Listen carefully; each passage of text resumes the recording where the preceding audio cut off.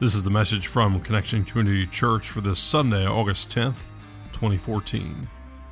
Even when you do wrong, Jesus loves you. Good morning, Connection Community Church.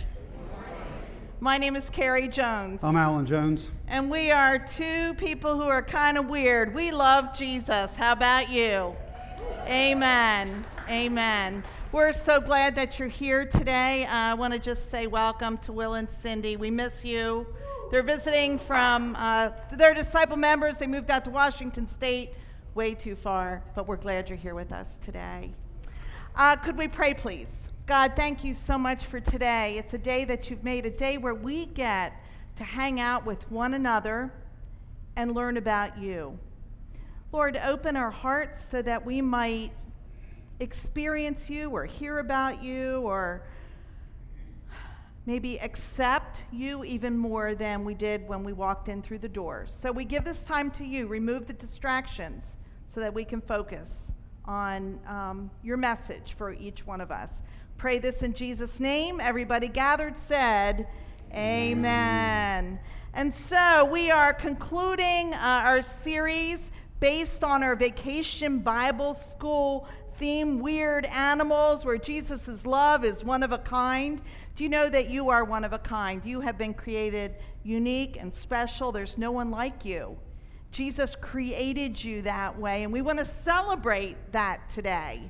And so our theme is Jesus loves you. That's what the kids heard about. That's what they sang about all week. Today, Jesus loves you even when you do wrong. So one of my favorite stories is found, especially Jesus stories, is found in the book of John. That's in the New Testament, fourth book in the New Testament. In the 8th chapter, we read where Jesus is in the temple, and he's about to teach a lesson. He's seated because in those days the rabbi or the teacher would sit to teach the lesson. As he seated to start the lesson, there's some commotion, and the religious leaders, some of the religious leaders and teachers of the law, bring a woman in. And they share with Jesus that she's been caught in adultery. I always think that's interesting, how that would have transpired, but I think that's a different story for a different day. But they bring her in, caught in adultery, and they say to Jesus, the law of Moses says that she should be stoned, and what they meant was stoned to death. What do you say? See, this isn't about the woman. This is about Jesus, because they're testing him. They want to see what he's going to do, because they know it's very doubtful he's going to say kill her because of who Jesus is. But on the same token, that's what the law says. So they're trying to catch him kind of between. So Jesus kind of kneels down, and he starts writing letters. He starts writing in the dust there, in the dirt. And there's a lot of speculation as to what he might be writing. One time I read something where it said, maybe he was writing the sins of the guys who brought the woman in. I love that explanation. Anyway, he's writing, and they keep pushing and pushing and pushing him, so finally he gets up, and he says, okay, the one of you who is without sin, you cast the first stone. And he drops back down and starts writing again. Can you even imagine what it would have been like for that woman so publicly disgraced by her sin? It would be like, marching a woman in through the door, putting her up on stage, all the lights on, and saying, you're a sinner, and here's what your sin is. And then the response, a public stoning, death. That's what the penalty was for her sin. So a lot of us probably think, well, my sin's not that bad. I mean, that's adultery. Come on. That wouldn't be me. I didn't do that. I hope not. Maybe.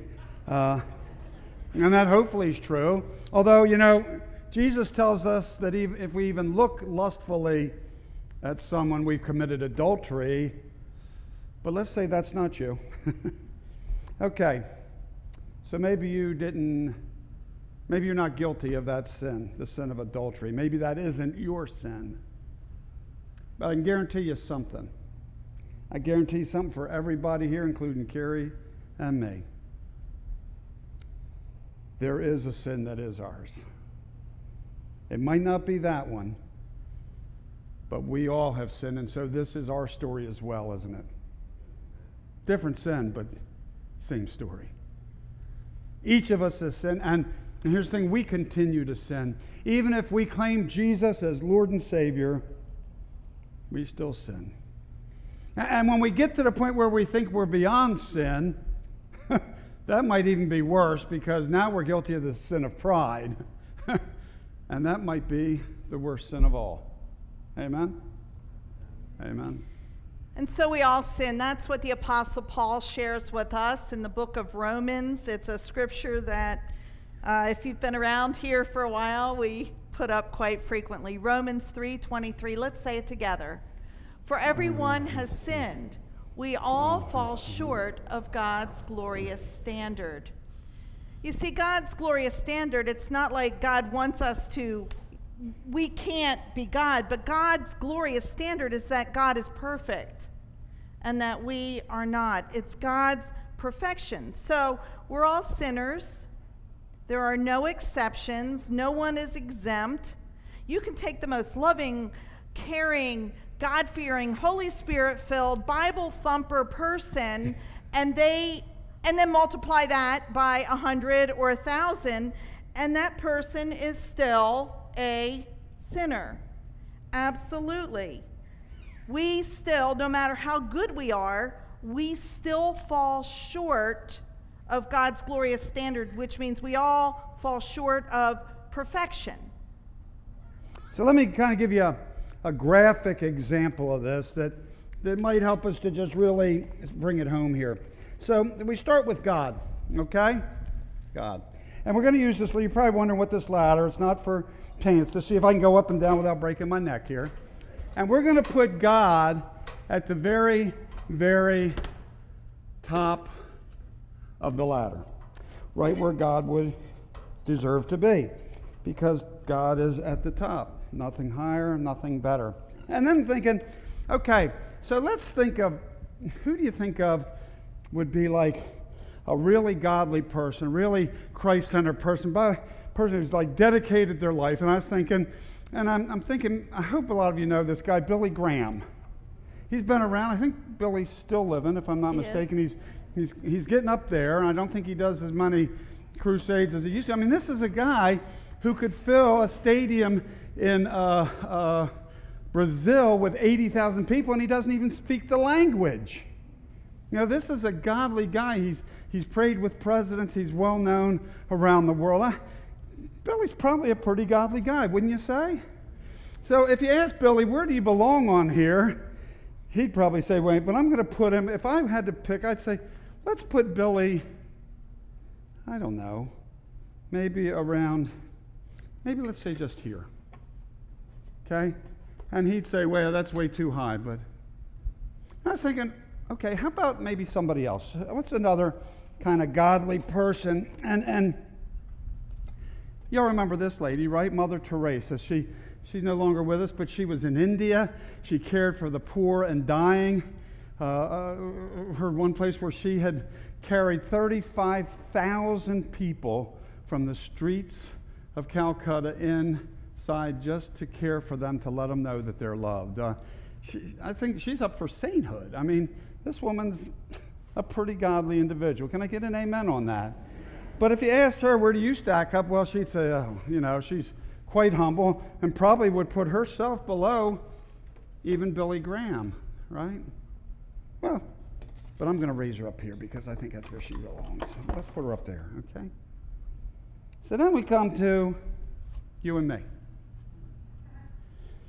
Whew. It's pretty tough company, isn't it? I've kind of stacked it against us, haven't I? So if we were going to say, okay, I won't speak for you, but I'll speak for me. God, Billy Graham, Mother Teresa. Oh, boy.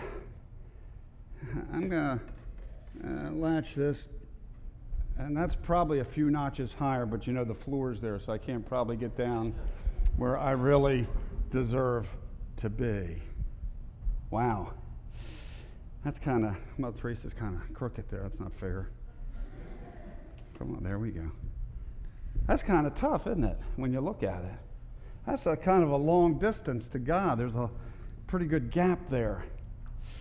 Wow. So let's say that Billy's preaching and he gets a stadium filled with 1 million people instead of 80,000, and then he does it every night of the week, and is that going to raise him up?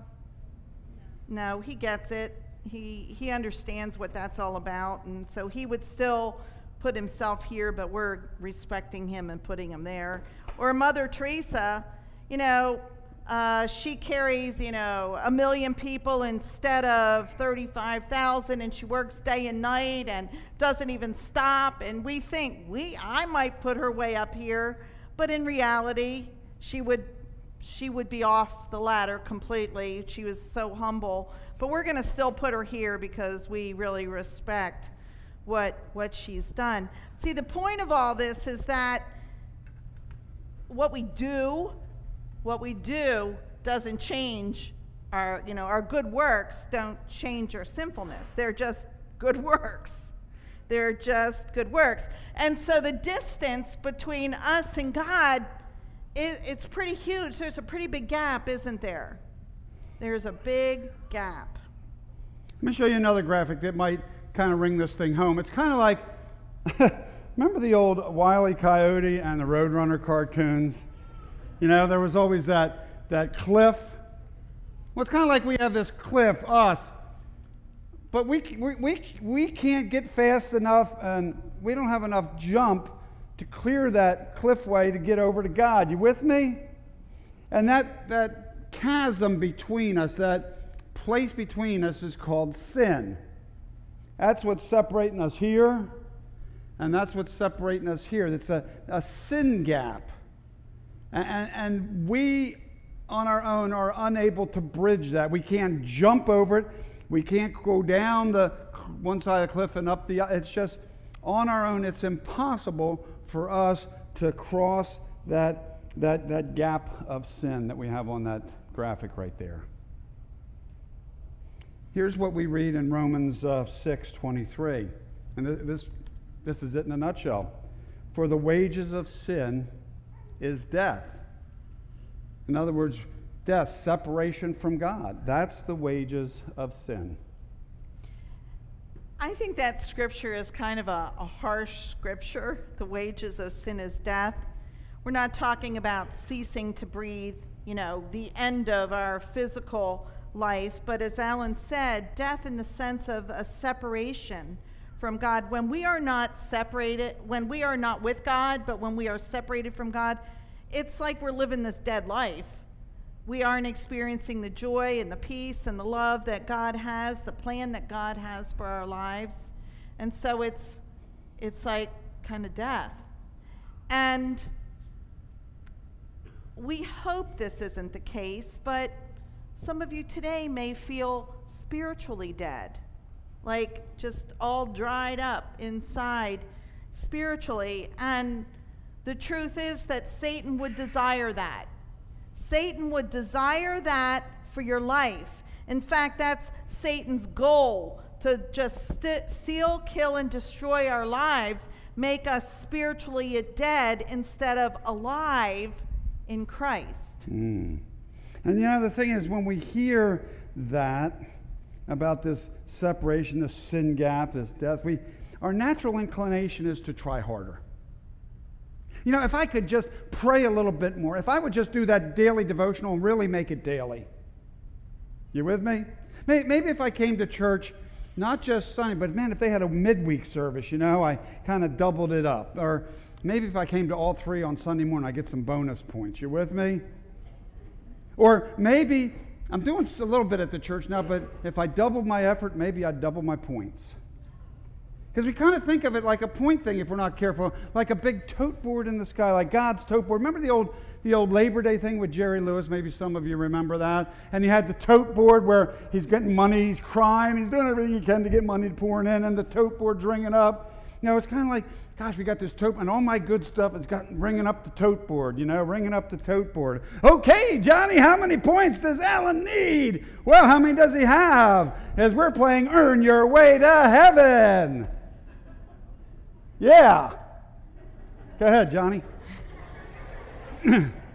Well, sometimes we think of the opposite of that, more like a golf score. Now, Alan and I used to play putt-putt a lot, and I understand. I don't get golf, actually, but anyway, I don't want to alienate anybody who just loves it, but I don't get it. But anyway, when we used to play putt-putt, I know that the point is to get the ball in the hole with few strokes, right? Can we have an amen on that? All right, Okay. So the hole-in-one is the best, absolutely. But there were times when I might have done it 6 times, and then you go and you pick your ball up because it doesn't go. So I have to try to make that up the next stroke or round. Or hole. Or hole. And so it's like I've got to do better in order to win, correct? And that's not the way it works either. We just can't do better, do bad one day, do better the next day. That's not how it works. Make less mistakes. The trouble is, no matter how good we play, no matter how few strokes we have, no matter how few bad things we do, let's say, how many we can shave off through the things we do, the good things we do. And this isn't to belittle the good things we do. They're important. But no matter how good we are, the trouble is we still have more bogeys than we have birdies, don't we? We have more above par than below par scores throughout life. And in terms of the tote board in the sky there, no matter how many points we think we may be accumulating, we're using them up faster than we can accumulate. It reminds me of at home when I do something good and I get some carry points, I use them up before they even get on the tote board. Maybe some of you can appreciate that. And that's true of that heavenly tote board, if there was one as well. What we do wrong far outweighs what we do right. Our godlessness far outweighs our godliness. Basically, and we say this so often, but it's the truth and it needs repeating. Basically, we are sinners in need of a Savior, and we can't save ourselves no matter how hard we try. And if we think we can, that means that we think we're God. That's the truth. And so we're reminded here of the words of the Apostle Paul from his letter to the Ephesians, 2nd chapter, verses 8 through 9, New International Version. For it is by grace, hear that? It's by grace, the grace of Jesus Christ, the love of Jesus Christ, that he died for you and me. By grace, not by works. By grace you have been saved through faith. And this is not from yourselves, it is a gift of God, not by works, so that no one can, say it with me, boast. No one can boast. It's not what I did. It's what Jesus did. So we want to share some good news with you.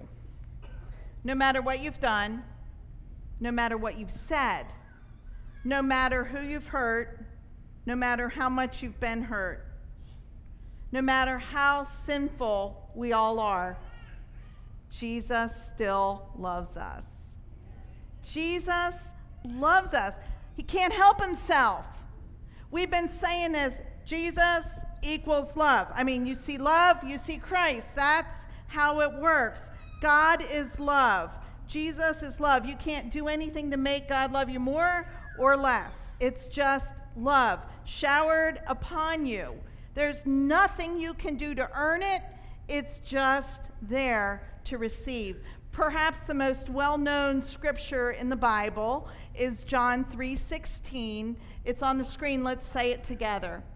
For God so loved the world, that's you, that he gave his one and only Son, that whoever believes in him shall not perish, but have eternal life. And so, Jesus loves us, God loves us enough to send his Son to die on a cross so that we might live here on earth and in heaven with Christ. So Jesus loves you. Turn to your neighbor and say that. Jesus loves you. Jesus loves you. Yeah. Then turn to him and say, Jesus loves me. And see, you're not bragging when you say that, because that's the truth. So this week in Vacation Bible School, that's what VBS stands for, by the way. Vacation Bible School, we've been looking at and talking about animals that are weird. There are a lot of weird animals, aren't there? Yeah.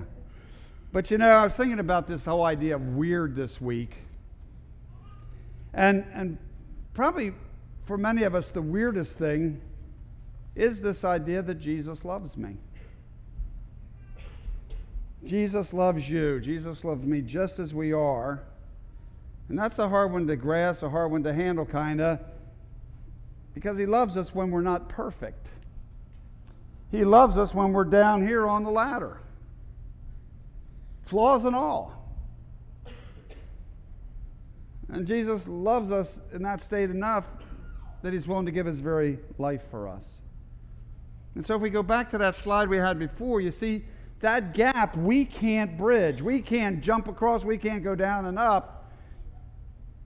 But we can get across that chasm thanks to Jesus Christ. The cross, his death on the cross, allows us to cross that chasm if we say yes to a personal relationship with him. More likely if we stop saying no. Just stop saying no and accept the gift that Jesus gave us, the gift of his life on the cross, his death on the cross to pay for our sin. That crosses that sin gap between us and God.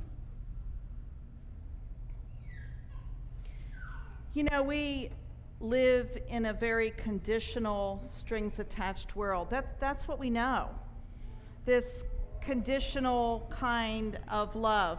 I mean, I try not to be conditional. I try to be unconditional with my kids, with you. But there are old tapes and things that mess with us. For example, if you do this, I'll love you. If you do this, if you do that, I'll love you. If you don't do this, I won't love you. If you don't do that, I won't love you. There's always this if clause. That's what we're familiar with. That conditional love. But that is not so with Jesus. There's no if. But it's I do love you no matter what. Jesus loves us. This I know, for the Bible tells us so. That is the absolute truth. Jesus wants to share that love with everyone who allows Jesus to touch them. And he created us, so he wants us all to accept the relationship, the love that Jesus offers. We read John 3:16 a moment ago. Let's continue on with that. This is verse 17. It comes right after 16. Let's say it together. For God did not send his Son into the world, that's you, to condemn the world, that's you, but to save you through him. So back to our story. So Jesus says, you without sin cast the first stone, and drops back down, writing again in the dirt. And he realizes he's writing that one by one the accusers leave. The elders first. And so that by the end, the only two left are Jesus and the woman. And he faces her. And he says, wow, there's nobody left to condemn you. He says, I don't condemn you either. That's not why I'm here. Go and leave this life of sin. Sin no more. So rather than condemn her, he called her to repentance. That's a church word, repentance. That means more than saying I'm sorry, but changing our ways.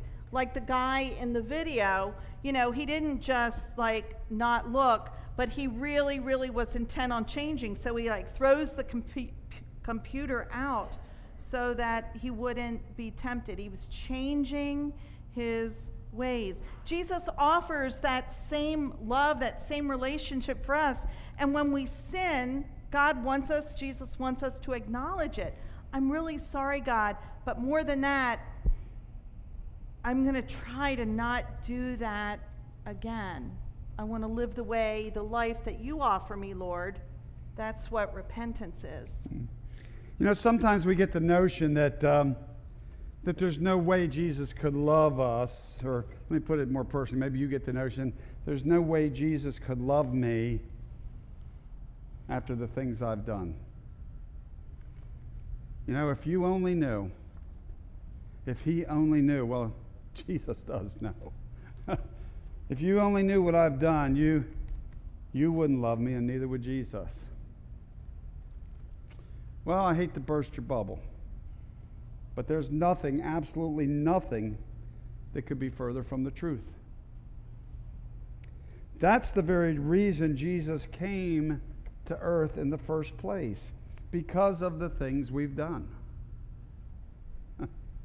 Because we are sinners in need of a Savior. He said it's like people in a hospital, they're there because they're sick. Sick people need a doctor. Sinning people need Jesus. We're in need of a Savior, and we can't save ourselves. And so there's nothing, absolutely nothing, that's beyond the saving grace of Jesus Christ. Nothing. You can't mess up so much that Jesus won't love you. You can't mess up so much that Jesus won't forgive you. You can't mess up so much that Jesus won't save you. You can't mess up so much that Jesus didn't die for you. Because he died for each and every one of us, you included. In fact, if you were the only one here, he would have done it just for you. Just for you. He would have died for you.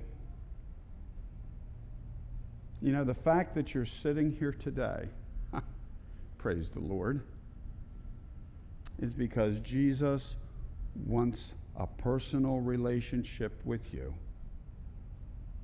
so that you can know just how much he loves you. In the Bible, there are so many great things that tell us that. But there's a story that Jesus tells. These are words of Jesus. He taught people in something called parables. It's a story to show a greater truth. And there's a parable found in Matthew chapter 13. Words are on the screen. This is Jesus talk. And the kingdom of heaven is like the treasure hidden in a field. When a man found it, he hid it again, and then in his joy went and sold all he had and bought that field.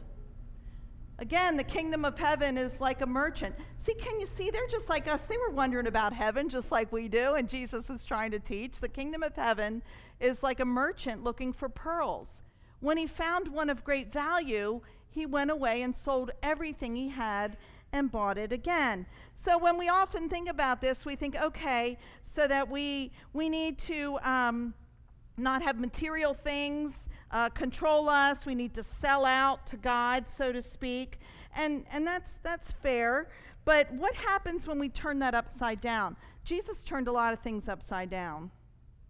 What happens if we turn that upside down and consider that you and I are the hidden treasure in the field? That you and I are the pearl of great price. And Jesus is buying the field. And Jesus is purchasing the pearl. Well, he did. He purchased us with his life. He traded his life for ours because you are of utmost value to him. Jesus would do anything for you, for us, and he did. He died. So here's the thing. The treasure is you. The treasure is you. And Jesus wants you to know that. Do you know it? Do you feel it? If you're on the fence with that, that's okay. Just in faith. It's like, sometimes it's like, okay, I choose to believe this. I'm going to believe this. I don't have this, voice coming down, you are a treasure, but just say, okay, I'm going to choose to believe the truth. That's what faith is. Faith is believing in those things that we cannot see. But we can choose, and we want to tell you the truth. We always try to tell the truth. The treasure is you. And Jesus loves you so very much. That is the good news that we wanted to share today. Let's believe it and live it. Amen? Let's pray. Almighty God, it's really weird to think that we don't have to rack up these points with you for you to love us even more. It's weird to think that it's not about that, but it's about accepting, receiving the relationship, opening up the gift. It's like opening up the present that you just want to give us. I would pray that there's nobody here today that would leave without at least exploring what that's all about. And those in this room who are farther along in their journey would say, okay, I'm not going to believe the lies, the old tapes, but yeah, thank you, God, for saving me. Thank you, God. Thank you for redeeming us, for purchasing us, for trading your life for ours. And all we can do, Lord, is just live a life of gratitude and thanksgiving. I pray this for Connection Church, for the world, in the name of Jesus and by the power of the Holy Spirit. And everybody gathered said, amen. Thank you for joining us for our podcast. For more information about Connection Community Church, please visit our website at connectioncc.org or on Facebook at facebook.com/connectioncc. You can also contact our church office at 302-378-7692. Connection Community Church, connecting people with Jesus and the life He offers.